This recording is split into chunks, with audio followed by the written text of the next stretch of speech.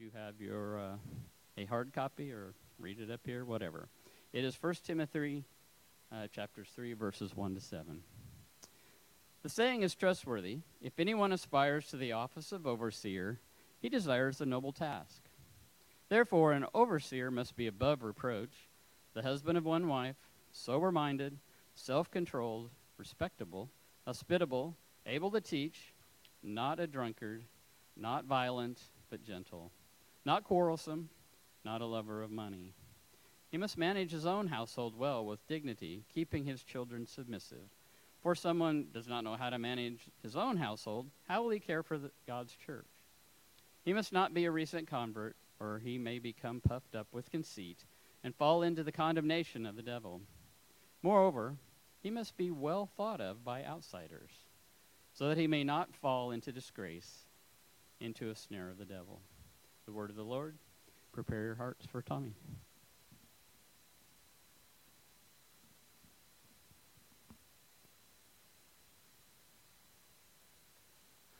Thank you, worship team.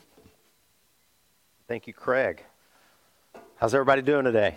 All right, I can't tell you how excited I am that for those of you that knew this was part 2 of shepherding, I thought, I hope that leadership qualification would resonate with some people, because a lot of people would be like, meh, what in the world's it got to do with me? Hopefully today I'll show you that has everything to do with you. But I'm grateful that you're here. What I want to do is pray, and then you can leave your Bibles open or your device marked to 1 Timothy 3. That's the passage we're going to be going through today. I'm going to finish really quick what I started last week and then get into why it matters for all of us here today. So I echo what Craig said. Yeah, he's risen. May we remind ourselves that every week. Jesus never went back into the grave, and so there's a good reason you shouldn't either, right? You're new. You're alive in Christ. Christ in you, the hope of glory. You got new clothes on. You're clothed in humility. You've got a new calling, a new purpose, a new identity that's identity shifting, behavior transformative, and we don't need to put grave clothes back on. We'll stay out here in the light where Jesus is with him. So let's pray. Lord Jesus, this is your church. We belong to you. We are your flock. We are your field. We are your family. You are the chief shepherd. You're the cornerstone of this building, Lord, and we're just bricks. We're just happy to have a place in your kingdom, and that's all because of you, and that's why we worship you today. We show up out of gratitude. We show up expressing our dependence upon you. Your word says, you said in John 15:5, apart from me, you can do nothing. We believe it. We acknowledge it. We confess it, Lord. We feel our weakness. We feel our creatureliness. We feel often ourselves drifting, Lord, and power draining from us, and we need to come back and acknowledge, Lord, our need, and sometimes repent and ask your forgiveness, Lord, for drifting and going, calling audible and trying to be autonomous again, Lord, like we did in the garden, and forgetting we belong to you. We're connected to you. You are the vine, we are the branches. If a man or woman remains in you and you in them, they will bear much fruit. We want to bear fruit. We want to be equipped for the work of the ministry. And Lord, I pray you would help me today. I feel my weakness. I feel fatigue. I feel just distracted. Lord, I pray you would help me to focus, to help me to make this passage come alive. I can't do it without you, Lord. I can't make it interesting. I can't make people curious. But this is your word, and all parts of it are profitable. And this, perhaps more, as we survey the landscape of churches the last 3, 4, 5 years, this should be more applicable and important to us right now, Lord, than maybe any other time, because it's so ignored, it's so slighted, and just assumed that the people who are in leadership should be there. They belong there. That's just not always the case. I certainly don't want that to be the case here, Lord. So help us together unite as a church family, pay attention to you, listen to you, hear from you, and obey you, Lord, and put the leaders in place that you want to be in place here, and help us to all participate in that, Lord, and not leave it to somebody else. And I ask these things in Jesus' name. Amen.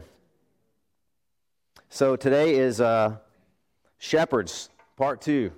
And we're going to be in that passage from 1 Timothy. And I can't see my monitor always in the back there, so you're going to have to bear with me as I may be looking up here to make sure we're there. But the first thing I wanted to do, a few people had questions last week, and that's on me. They're like, hey, is something wrong with our elders? You're saying the need is upon us. We need new elders. What about our old elders? What's wrong with them? Is there conflict in the house? Are people leaving? No, no, no, no, no, no. Not at all. I could not be happier. Now, I don't speak for them. I think maybe I do. We have a great relationship. The elders of this church, there are, in fact, let me throw a slide up. You should know this, but in case you don't, thank you guys, they got it. There are 5 elders in this church. 4 of them are lay elders. And lay elder doesn't mean non-equal or below. It means they're not on the payroll. They don't get paid to do what I do. You actually pay me to do what I'm doing, and I'm grateful. You know, a lot of people in church plants especially have to serve bivocationally. You know what that means? 2 jobs. This is one of the jobs. They're either not paid at all or they're not paid enough to provide for themselves and their families, so they have to do double duty. And I'm thankful. It's been 8 years. You guys have given generously, sacrificially, and I think cheerfully. I've never heard anybody complain. And because of that, you're able to pay not just me. You pay another full-time associate pastor, Matthew Carr. You pay a full-time director of ministries, Diane Hendricks. You pay a part-time director of communications, Megan Amador. And am I missing somebody? No, that's it. That's our staff. But you don't pay 4 elders who give themselves, their time, their energy, sacrificially, cheerfully, sometimes probably painfully because of me, and they don't get paid for that. They're called lay elders. Every time, let me explain this, elder. Growing up, can I be honest? Hearing that word, I was like, not because it indicated somebody old to me, and there's nothing odd about old. I'm old now. I'm 48. But the word elder, it just sounds like something out of a vampire novel, doesn't it? That word, every time it's used in the Bible, 99% of the time it's used in the Bible, it's used in the plural sense, elders. Elders. A church is led by a team of godly men. The 25-cent phrase is a plurality of godly men called elders. And I think the idea is combating this age-old idea that there's one person at the top who calls all the shots and everybody, like Napoleon Dynamite, bow to your sensei, you know. There's this hierarchy. He's at the top. He calls the shots. Don't question him. Just do what he says. Bow to your sensei. And that's not actually biblical. There's no pope in the Bible. It's a team. Yeah, thank you. Yeah, they're going to help me out up there. It's a team of godly men. It's a team of godly men. I'm the lead pastor here. That means I devote all my time to studying the Bible, shepherding you, praying for the flock, and I'm the primary teacher of this church. And I bear the responsibility for what you are taught. And that's a high degree. You know, you heard 2 times in that passage that was read, the devil. Man, right there, just in a few verses, bam. Meet these qualifications, lest the devil get you in a snare or lest you fall into the condemnation of the devil. And what does that tell you? Who does the devil have in his crosshairs? He has me. He has me, your leader. He has your elders. The leaders are always in the crosshairs of the enemy, and that's why this is so important. If somebody is there who doesn't belong there, either Satan will leave them alone and think, great, they're doing their job for me, or I'm doing my job for me, or those are the people who have no protection over the devil for lots of reasons we'll talk about here. But these men are such a blessing to me. They have been so gracious. Serving with them for several years now has been one of the joys of my life. And reality is our bylaws say that an elder can serve for 2 years, and then through a nomination review committee, he's reevaluated and he can serve another year. And so Steve Ekman, Steve's actually served 8 years here, not as an elder. In the beginning, he served on the board of directors, and then we saw, you know what, we're doing okay, we're doing good. Our church was young, we were desperate, we didn't have enough people to serve as elders, but as we grew, we knew that, you know what, we want our church to reflect the New Testament model for leadership, and we need to transition to a team of elders. And our leadership, the board of elders, were willing to do that. It was no fight, no battle, wasn't contentious. I thank God for that. That would have taken years off of my life. So Steve went from being on a board of directors to serving as an elder for over 3 years now. And so the end of this year, it's his time to rotate off and get a much-needed break. Steve, you've been amazing, brother. You and Beth have been incredible. Thank you. Yeah. So you're thinking, okay, well, then there were 4. No, then there were 2. Listen. So Mike Priest, he's not here this morning, they're actually moving. They're packing up, and they are moving to, and I'm sorry, you're going to get bombarded with people hugging you and saying goodbye, Next Sunday morning, we're a sending church, right? I don't like to use the words, we're losing this family, we're losing this leader. We want to use the language, we're sending them. Mike has been in management leadership at Chick-fil-A for years.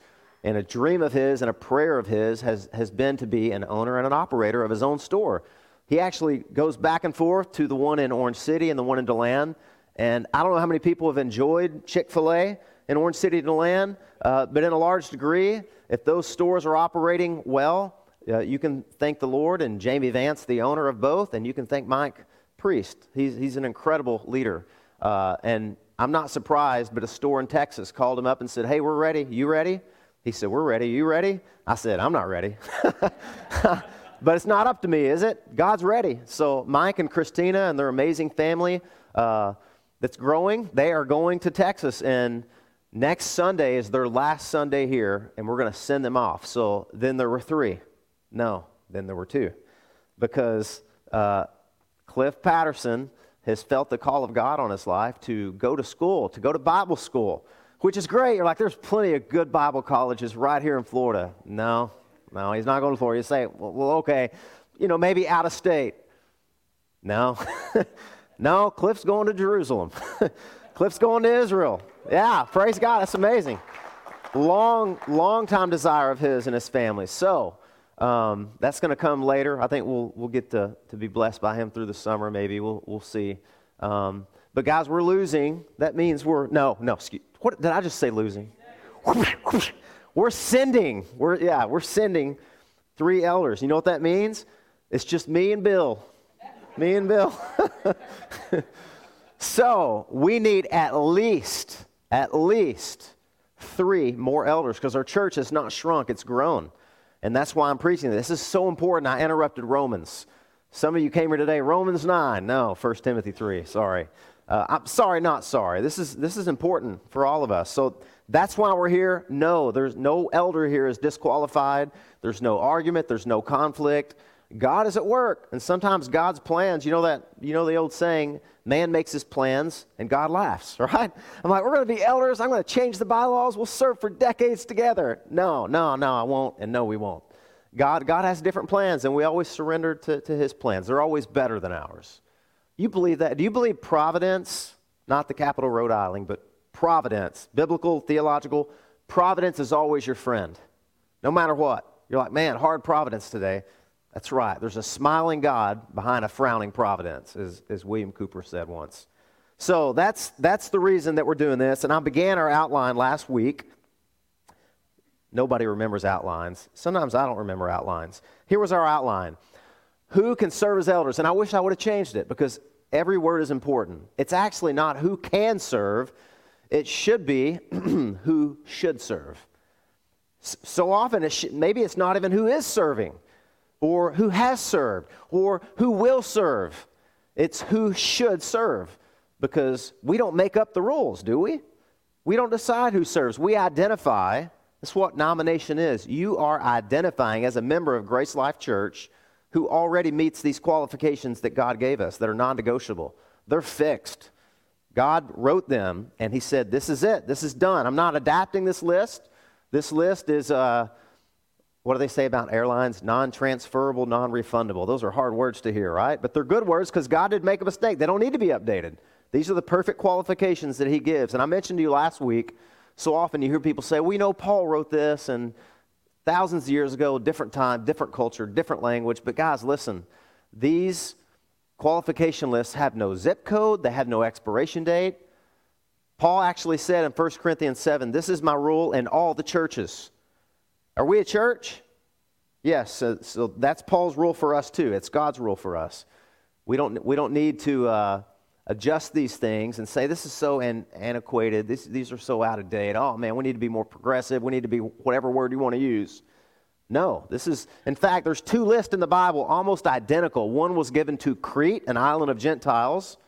One was given to Ephesus, hundreds of miles apart, different culture, different countries, different churches, same list. So these lists are the same. We don't need to change them. So who should serve as elders? And I almost got through the outline, and I'm thankful, man, that I stopped. I felt like God wanted me to to elaborate a little bit more. So we started that outline. Lord willing, we'll finish it. Oh, man, this messed up.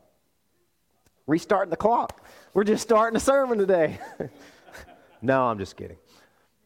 Kind of. All right. So there's three, if I could break this down, three different ways. Men with a desire. If anybody aspires to this office, that means a heart call. That means if anybody has got his heart set on this office, that's a good thing. The word means noble. It means beautiful. If anyone aspires to the office of overseer, he desires a good work. In fact, there's a word there in Greek, epithumia. It's a overpowering desire. And I'm glad that the Bible's written in Greek, and I'm glad that that word is used because it's a compulsion. It means these men aren't going to be able to do anything else and fully be satisfied. Because if God's calling you to shepherd his sheep, you need to shepherd his sheep. That call, that desire has to be there. Now listen, that's not enough, okay? Because there's people that have overpowering desires to be something or do something, and that's not always good because they're not always qualified to do it, right? I mean, listen, guys, you know this. I wish I could sing. I do, man. I sing. People don't sit by me because I sing out loud with all my heart, and I can't carry a tune. I wish I could. My daughters laugh at me. I caught my daughter the other day. I was singing a 90s song, and she was looking at me, and then I realized she had her phone and the red light was on. I'm like, stop. She shook. I think she may have posted it on something. Anyway, just because I want to be a singer and I want to be a famous singer, does that mean I should be or could be? No, because I'm not in control of that gift, right? You may want to be an Olympic swimmer. And you know, we live in a culture and we live in an age where kids are told that. You know, we're actually encouraged to tell kids you can be anything you want to be. I can't think of anything more damaging than a lie like that, because you can't. I'm sorry. Now, I'm not against effort. I'm not against, I grew up playing team sports. Listen, man, go get them, Tiger. You put out there 110%, but still, I'm never going to be an Olympic swimmer, guys. I'm not. I know. I'm 5'10". My arms aren't short. I'm just not going to be able to do it. And there's lots of things I can't be. I can't be a cat. I can't be a camel. You know what I'm saying? I mean, listen, we're living in weird times. So desire is important, but it's not enough. There has to be gifting too. There has to be gifting. And there's really only one qualification gifting, and it's apt to teach. It's in 1 Timothy. He has to have this compelling desire, this call, this desire, and he also has to be gifted to teach. Well, what does that mean? That means you're able to explain the Bible to people in a way that's clear, in a way that's receptible, is that the right word? In a way people can understand, they can follow it. You have that gift. Not everybody does. Some people they can't teach, man. They're not able to do it. And that's okay. It doesn't mean that they don't have other gifts. It means they're not called to do this. And listen, that doesn't even mean that they're up here all the time. You don't actually see our elders up here very often. But you know what? Every single one of them have led a community group, have led a discussion on the sermon, have explained and interpreted the Bible, and they do it well. They're able to do it. And Titus, actually, in another place, I hope that I put this in here. I think I did. No, that's not it. You guys help me out up there? Did I put Titus in here?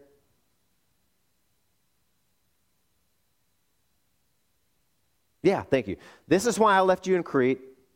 Oh, no, that's not it. Listen, Titus says this in chapter 1. He says, so that they are able to refute false teaching. So the gifting of an elder to be able to teach is for two reasons. Number one, so he can give sound instruction, is what Titus said.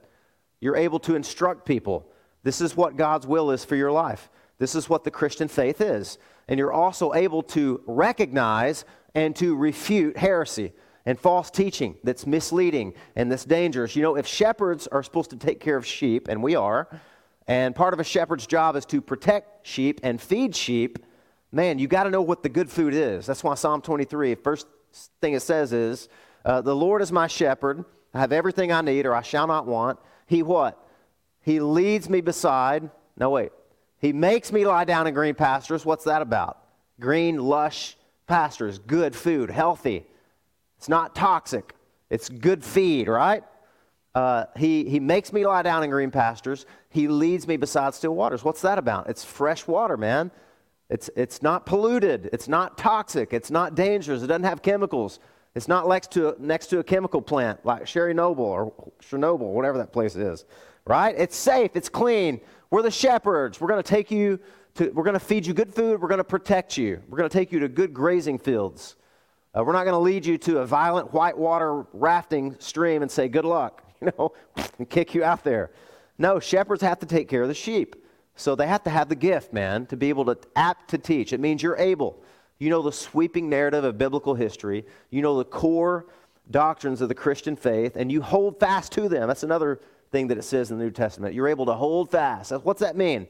That means you're not wavering back and forth. Next week you're like, I don't know about the virgin birth. It's not that important. Actually it is. You hold fast. That means you're firm.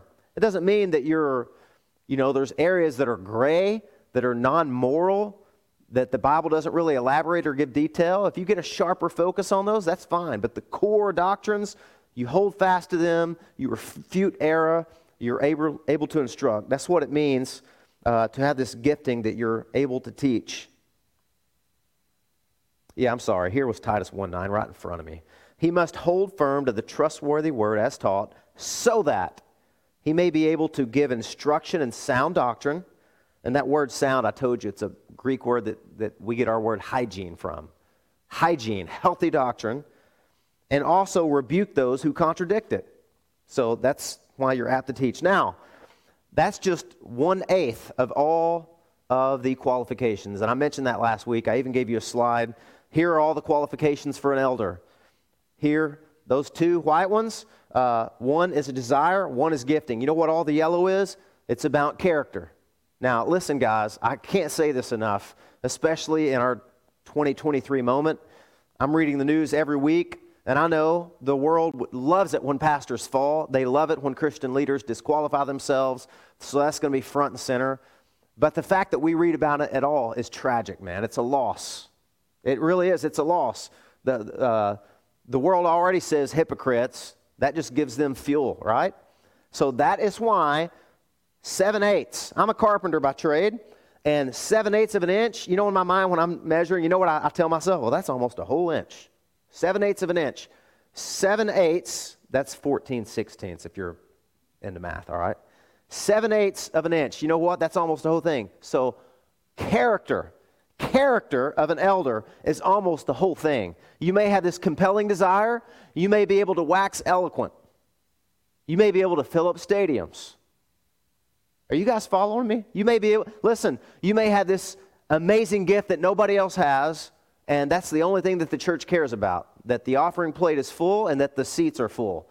And I'm telling you right now, I don't say this with a happy heart or a smile or a clenched fist. I say it with tears and a turning stomach, that a lot, and I'm sorry, I mean that, a lot of churches give credence to those two white spaces up there, which is desire and gifting to teach.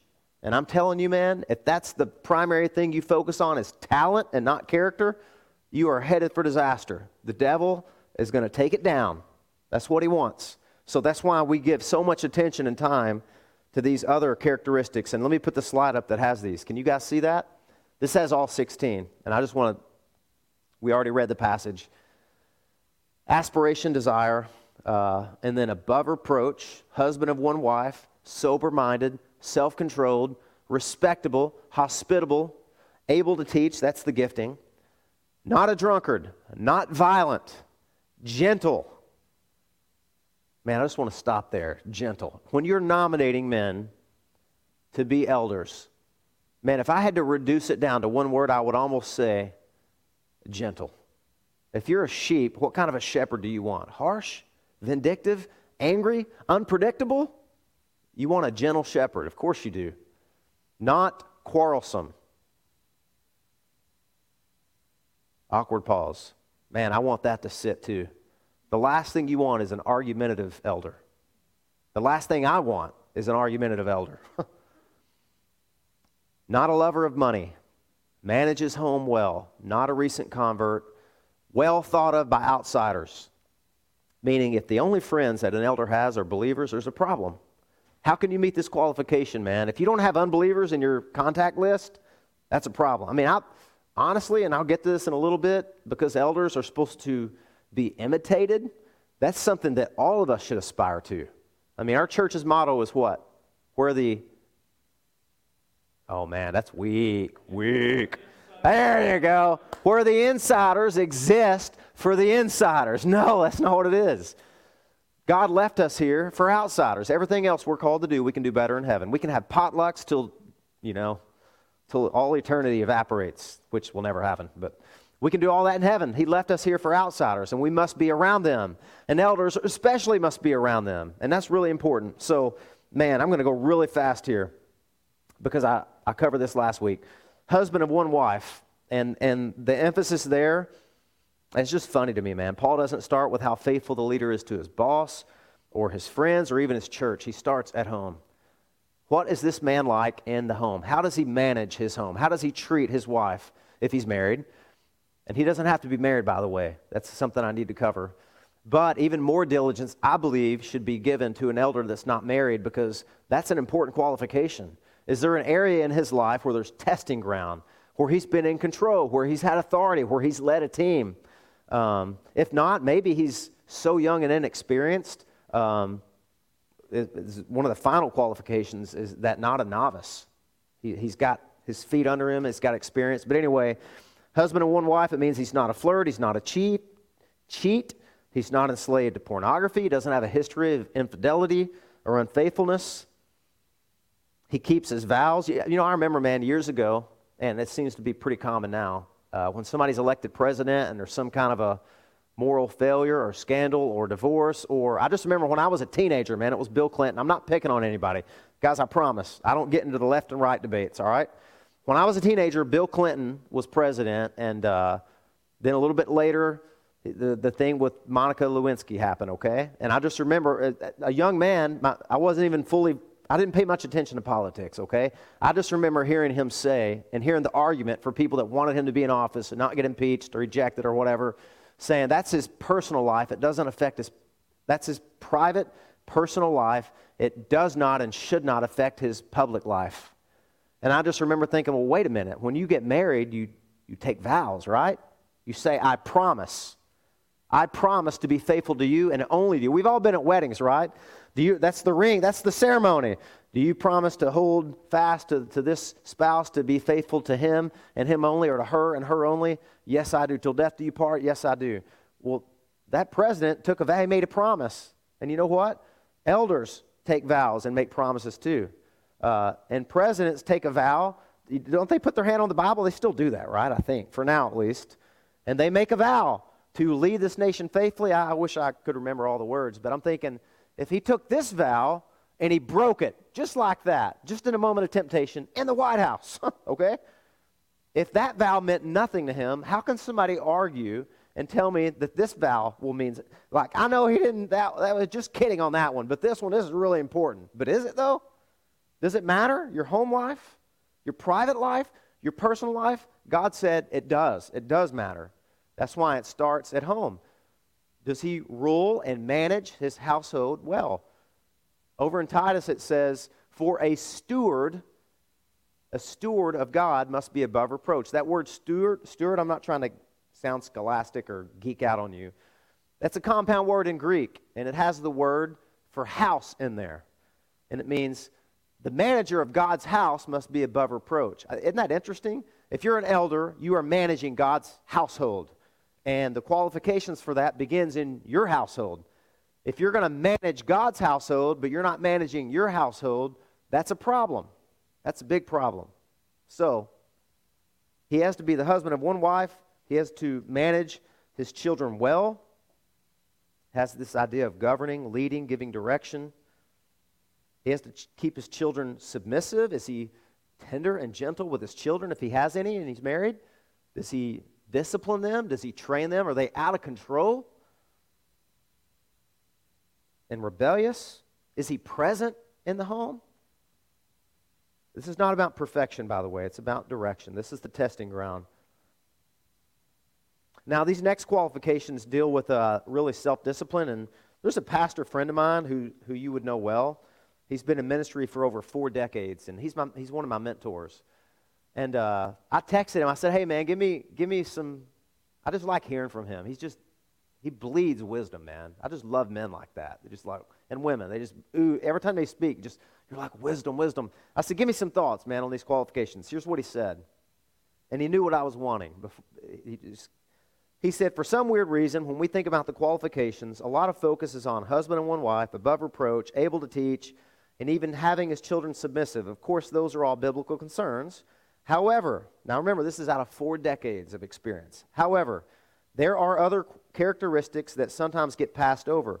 Sober-minded, respectable, self-controlled, and not quarrelsome come to mind. The Greek words here are all words that have some element of amiableness. Amiableness, the capacity to get along with others. Now listen, guys, if you're a member of this church, we're counting on you to nominate men that meet these qualifications. And I'm telling you right now, please do not nominate somebody that can argue with a blade of grass or argue the sun sets in the east. Well, I'm just not so sure about that. You know what I'm saying?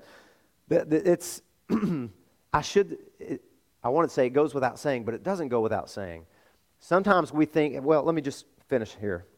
The capacity to get along with others. He says, I would even go so far as to say a team player who doesn't insist on his own way and digs his heels in when there's discussion and even difference, especially on non-moral or non-biblical issues. Not quarrelsome. You know what the word is for that in Greek?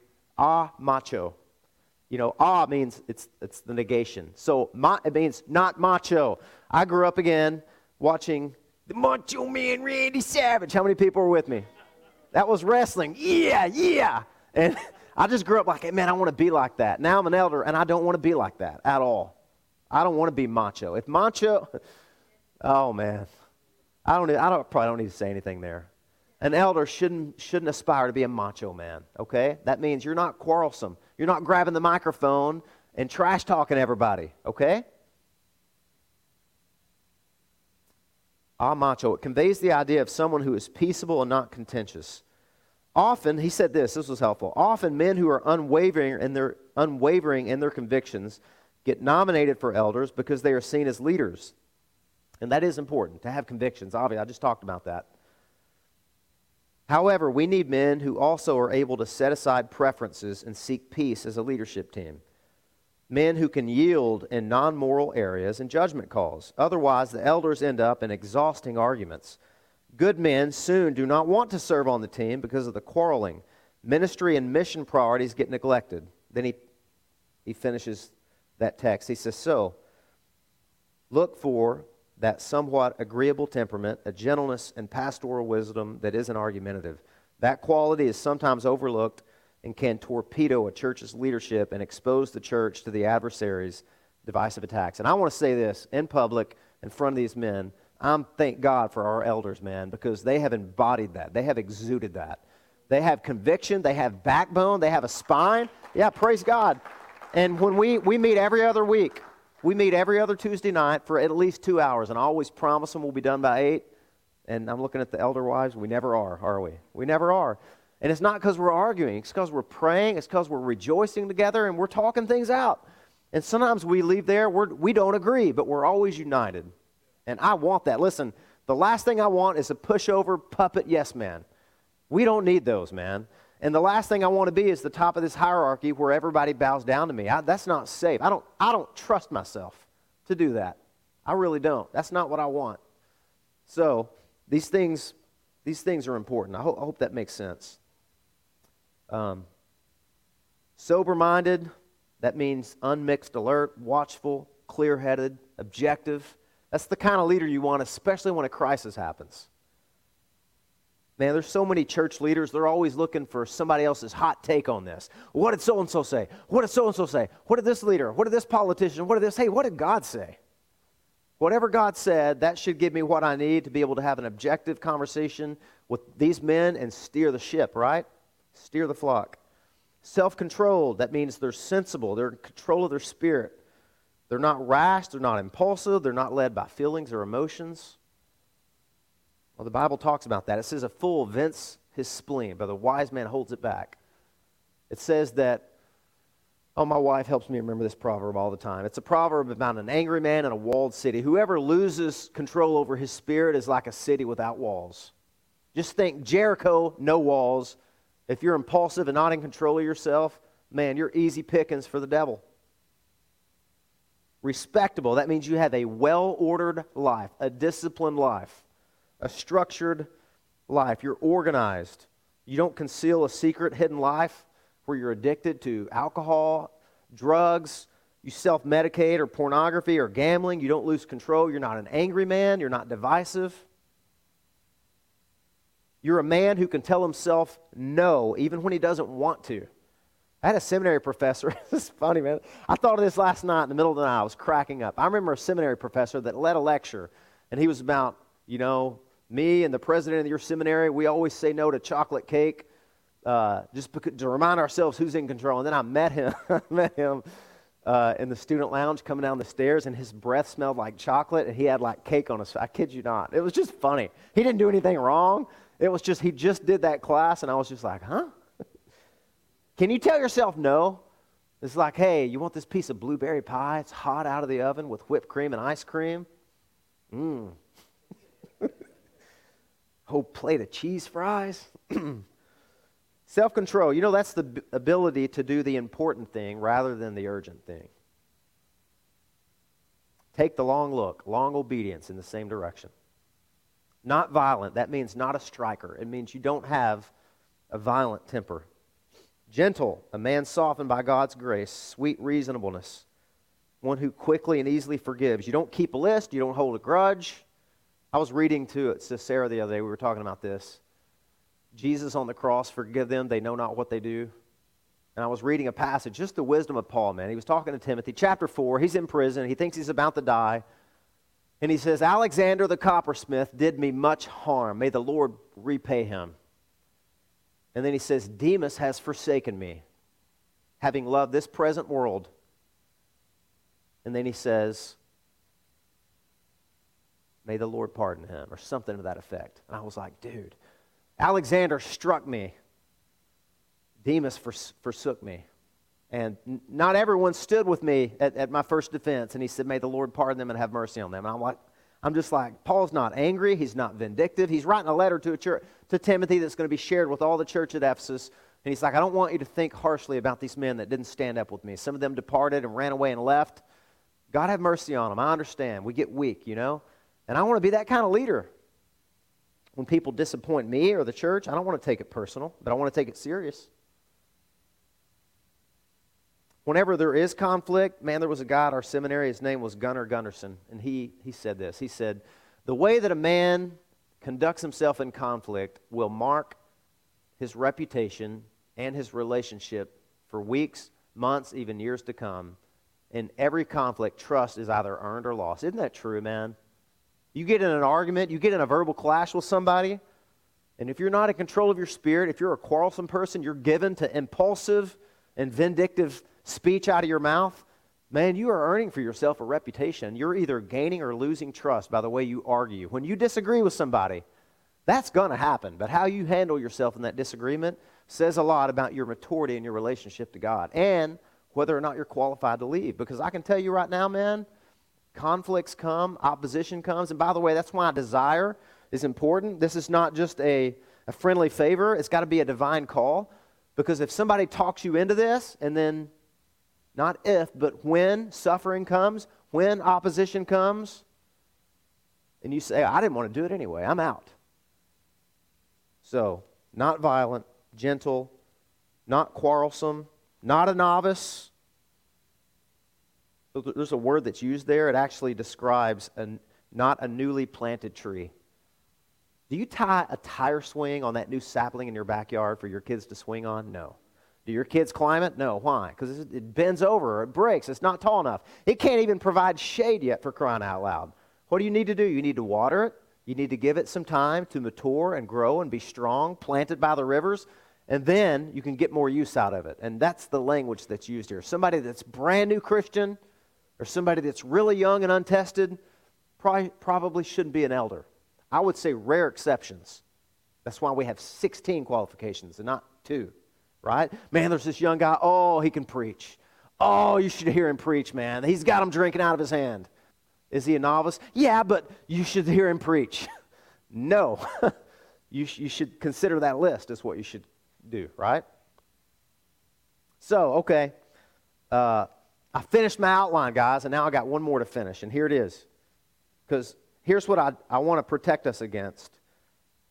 A lot of the times we'll give a list like that for all the qualifications, and here's the result in a church. Who cares? I'm not an elder. I'm not qualified to be an elder. I'll never be an elder. Maybe you say, I'm not even a member of this church, so I can't even nominate. Who cares? Well, here's why you should care. And you're saying, oh my goodness, he's got 4 more points. No, don't think like that. They'll be quick. Why should you care? Here's point number 1. Because do you realize that elders are an example for you? Did you guys know that? That's a scary and a weighty and a terrifying reality, if I'm honest with you, that you are looking to me to know what a Christian should look like and how a Christian should handle himself or herself in conflict and suffering and prosperity and adversity. I'm supposed to be an example. These men, or whoever you nominate, is supposed to be an example. And there's plenty of scriptures about that. Here's one, 1 Peter 5. This is Peter writing to shepherds. Shepherd the flock of God that is among you, exercising oversight, not under compulsion, but willingly, as God would have you, not for shameful gain, but eagerly, not domineering over those in your charge, but being examples to the flock. The word there in Greek, for example, is type, typos, not typo. Typos, that means you're to be a type. You're to be an example. You should be able to hold up an elder to a brand new believer who's saying, man, what should a Christian be like? How should a Christian live? And you should say, just like that, my friend, just like that. That's how you should live. That's how you should conduct yourself. The Bible says it another way when it says this. Remember your leaders, those who spoke to you the word of God. Consider the outcome of their way of life. And, what's that word? Imitate their faith. You know, whether we admit it or not or realize it or not, we are hardwired to be copycats. We get it honest, we get it natural when we're young. We're always, I remember talking to a dad who told me years ago, he said, I gave up smoking. I said, well, that's probably a good thing. And he said, you know why? I said, why? He said, because I saw my toddler in the living room walking around going like this. And he said, I don't want that for my kid. He said, I shouldn't want that for myself, so I gave it up. For good or for bad, we're always copycatting people, right? That's kind of a bad example. Here's a good example. I've been reading, man, this is such a good book. I've been reading a book about Fred Rogers. Anybody know who Fred Rogers is? Oh, man, come on. You know, Mr. Rogers. It's a beautiful day in the neighborhood. I told you I wanted to be a singer. Beautiful day for a neighbor, won't you? Fred Rogers, his biography. Did you guys know Fred Rogers was an ordained minister in the Presbyterian Church in 1963? How many people knew that? He was essentially an elder. Fred went to seminary while he was doing a TV show called Children's Corner, and it took him 8 years. It took him 8 years to finish. And reading his biography, and I'm only a third of the way through it, man, and it's so interesting. And I wanted to read this because this was pretty cool. One of the most influential people in Fred's spiritual life was a seminary professor named Dr. William Orr, a systematic professor. And Fred Rogers took his class, and he would even return later in life to go and sit under his class. He loved this man so much. And Fred was reflecting on his time in that class. He said this, "It was the start of a lifelong friendship. For the next 8 years, 3 or 4 days a week, I would leave the frantic life of television production and drive to the seminary to study with a person who not only taught Christian theology, he lived it. Oh, our class learned about epistemology and Christology and eschatology and sanctification and justification and existentialism." This is Fred Rogers. Did you know that? "But most of all, we witnessed the unfolding of the life of one of God's saints. More than once, Rogers saw Dr. Orr leave for lunch," this is in Pittsburgh, "on a winter's day and come back without his overcoat, having given it to someone he encountered living on the street. Professor Orr told Rogers, don't worry, he had other coats back home. With everyone at the seminary, students and faculty alike, Orr was willing to give freely of his time, his books, his money, or anything that was needed. Rogers found Orr, with his emphasis on kindness and caring and his deep belief in forgiveness, to be an example of how to live, and Fred decided to work hard to emulate his professor. So people are always wondering, man, Fred Rogers, what an amazing dude. You know, Fred's imitating somebody else in his life. That's powerful. Imitation is powerful for good and for evil. Certainly, Orr's appeal to Fred Rogers derived from his intellect and his ability to explain theology and Scripture to the younger man, but it was the example of Orr, someone living a Christian life that Rogers could emulate, that was the real deal. Another Rogers friend, the Reverend George, explains, for Fred, Dr. Orr was one of the great mentors of his life. Because Dr. Orr, a world-renowned biblical scholar, one of the top theologians and professors in the seminary, was one of the most humble, approachable, loving people you could find. Fred's life was like Will Orr's life. Great things, but never self-centered or self-aggrandizing or self-anything. Inevitably, there were those at the seminary who compared Bill Orr to Christ, and others later who made the same comparison of Orr's student, Fred Rogers. His biographer says both men were dismayed at such suggestions, but the comparisons were present. Dr. William Hirsch, a friend of Fred, said, if you met Christ, what would he be like?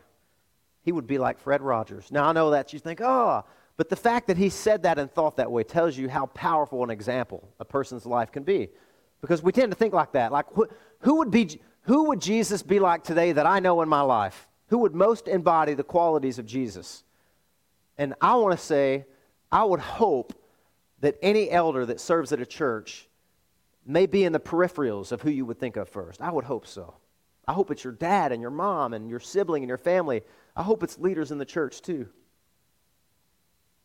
One more quote from that, okay? The Reverend Burr Wishart, who worked with Fred Rogers, shared that opinion. He would take offense at it, but Fred was the most Christ-like human being that I've ever encountered. Lisa Dormeyer, who worked on Mr. Rogers' Neighborhood, saw the comparison of Rogers and Jesus in terms of authenticity. Quote, I think he had very Christ-like qualities, and that in part is what drew children. Children know a fraud more than anyone. It's true, isn't it? I truly believe he was one of the most authentic and Christ-like people that I have ever known in my life. Just his manner, his ability to listen. Everyone you talked to that had any encounter with him, it was a real moment in their lives. Example is powerful. I grew up watching Mr. Rogers' Neighborhood, and there was something about him. So, the power of imitation, that's why this should matter to you. That's why it should matter. And I would say this, man, because people, there's an authority, a derivative authority that are placed upon elders. And I'll get to that in just a minute, just for a second, our final point. But I would say this, man, if people are following you because they have to and not because they want to, that's a real problem. Is it your authority? I'm talking to potential elders. Is it your authority that compels people to obedience, or is it your example that stirs them? Those are two totally different things, and they're opposite. Second reason you should care is the need for accountability.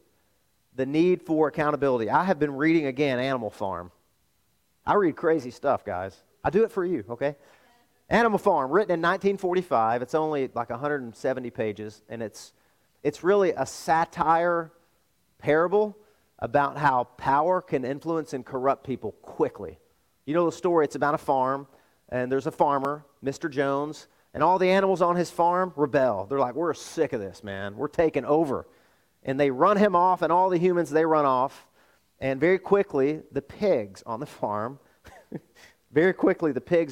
emerge as the leaders, okay? The pigs are the most intelligent animals. They're literate. They can read, they can write, they can talk. All the other animals are kind of dumb. They can't read, they can't write, they can't remember things. So the pigs take over. And they come up with 7 commandments. It's called the rules of animalism, the 7 commandments. Now I want to show you. They write them on the side of a barn, and here they are. Can you guys see that? Here were the pigs' commandments. Now remember, I'm making a point here for accountability. Here were the pigs' points, the laws. Whatever goes upon 2 legs is an enemy. Whatever goes upon 4 legs or has wings is a friend. No animal shall wear clothes.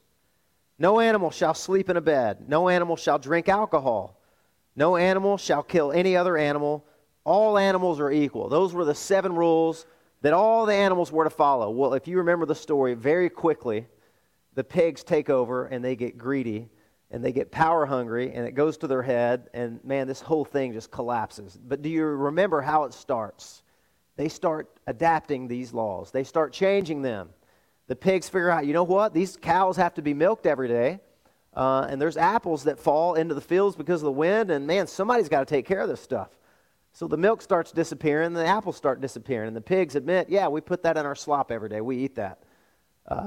So they're given special privileges and they're made special provisions. And eventually all these rules get changed. The 7 laws turn into just 5 laws. And listen, they add these qualifications. And remember, the rest of the animals are kind of dumb. They can't remember the laws. They can't read. They can't write. So these pigs adapt them. I don't know if I can read that back there. Can you guys see this? So they change it to 4 legs are good, 2 legs are better. Because the pigs start walking on 2 legs and using their hoofs, right? 2 legs good, 2 legs are better than 4. And then it goes to no animal shall sleep in a bed with sheets. So they go into the farmer's house and they figure out these beds are pretty comfy, man. We're going to sleep in them just with blankets, though, no sheets. And then no animal shall drink alcohol to excess. They discover the farmer's whiskey, and they don't take a liking to it. And then no animal shall kill any other animal without cause, because it turns out some animals don't like this new regime and they have to off them, right? And then this is the big one. In fact, the 5 rules ended up going to 1 rule. All animals are created equal, but some animals are created more equal. And why did I tell you that silly story? I tell you that silly story because you should care about these qualifications because we need to be held accountable to them. We need to be held accountable to them. If for any reason, at any time, any of the elders in this church have a character flaw, that's something this church should care about. That's something that should be brought to the attention of people that can do something about it. Because you don't want people who are unqualified to be leading you. That's a huge problem. It really is. The rules and the qualifications for elders don't change. God has spoken. The standard is fixed. You should hold our feet to the fire. I heard about an elder, not in this area, but he had some character. He had some questions about his character. And he had a member of his staff come to him multiple times and said, look, man, I'm not alone. The other guys it's a bigger church. The other guys on staff see this issue with you. You know, there's inconsistencies, man. You embellish the truth. You change the truth. I'm not the only one. Then people in the congregation started coming to him. Well, he had to acknowledge it to some degree. He said, I'll work on it. So 2 years went by. It didn't change. In fact, it got more insidious and more shielded and hidden. This guy went to greater lengths to hide it. More elders came forward. And just last year, guess what happened to those elders that came forward? Guess what happened to them? They left. Got paid on whatever, what are the words they use? Administrative leave, or they're just rotating off to think about some personal issues. This person to this day is still leading that church and has never worked on that list, and there are all kinds of problems with that church. Why? Because these qualifications matter. They should matter to you. This is a list that you should bookmark in your Bible.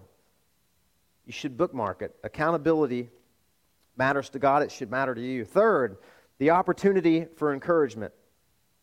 The opportunity for encouragement. Because of all the things I've talked about, man, we need your prayers. I was studying this the other day. You know, the Apostle Paul alone, he's not the only author in the New Testament, but he specifically and directly asked for the churches he wrote letters to pray for him 8 times.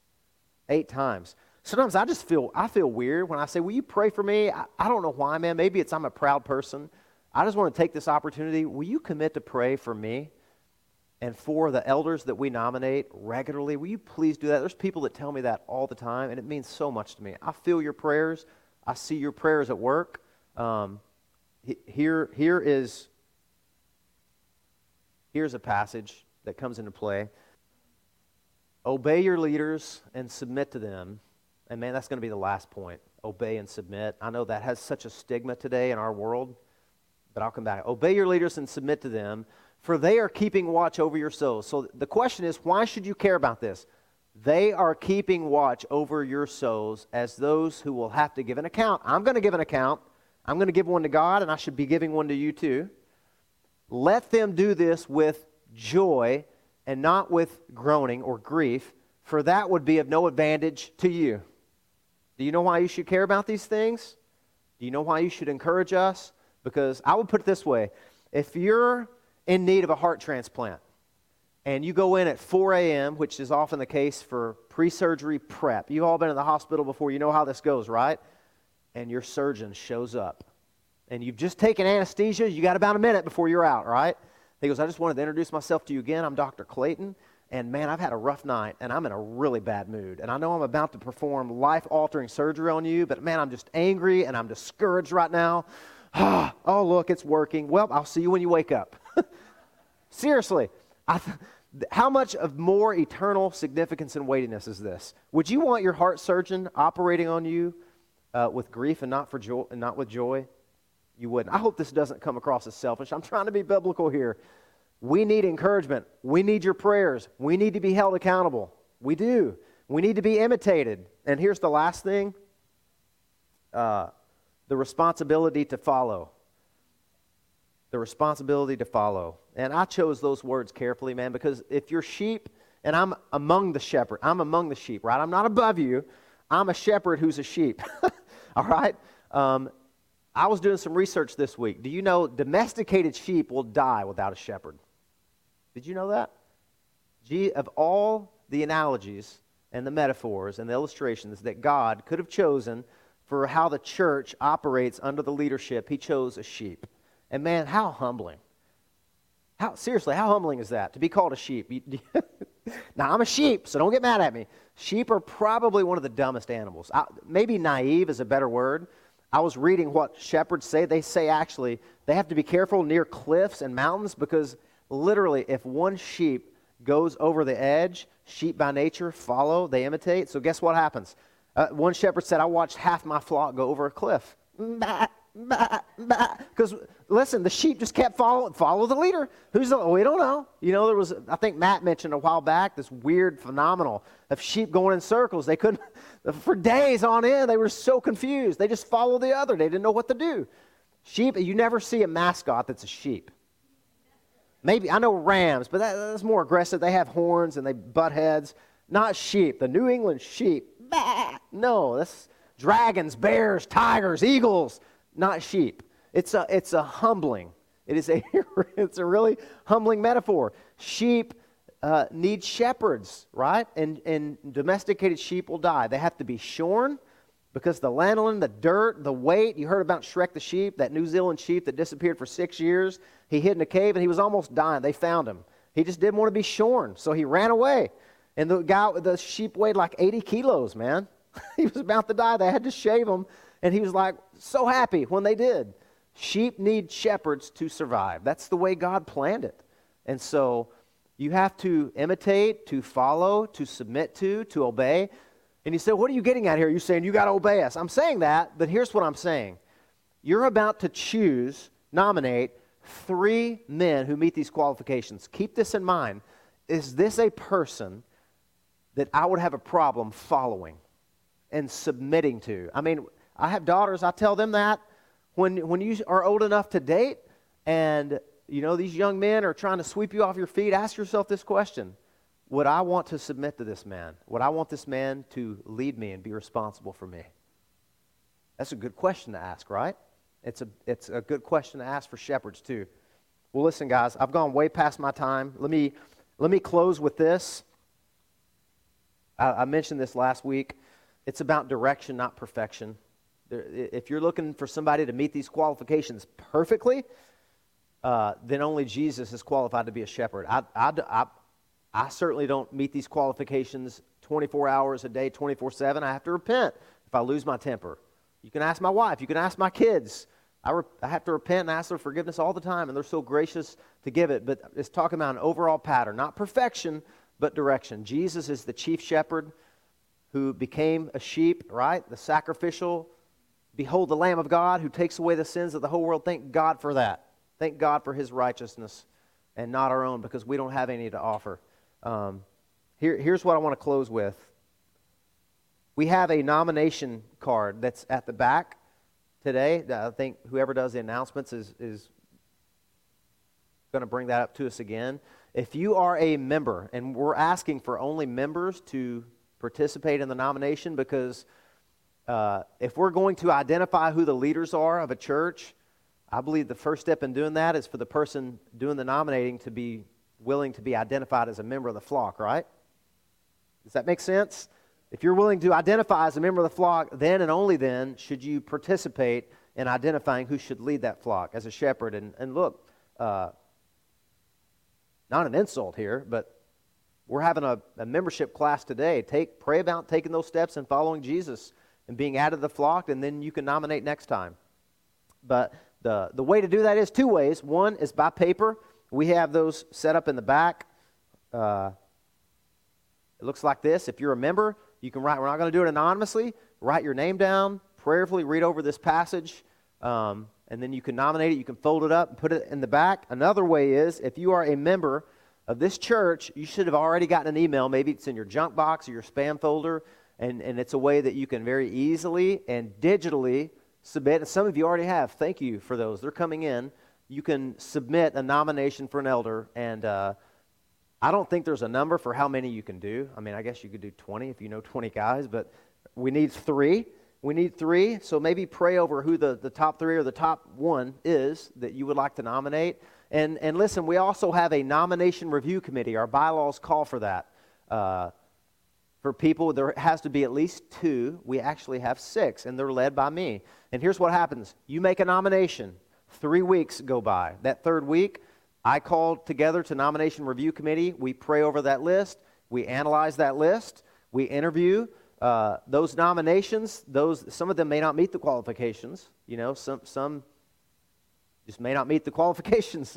And so we go no further. Maybe they don't have the desire. Or maybe they're not a man, they're a woman. I talked about that last week. Or maybe they're inexperienced or whatever. But we do the interviews, and then we pass on to the existing elders that list so that we can make the follow-up call. And I wanted to just read for you. This is our nomination review committee.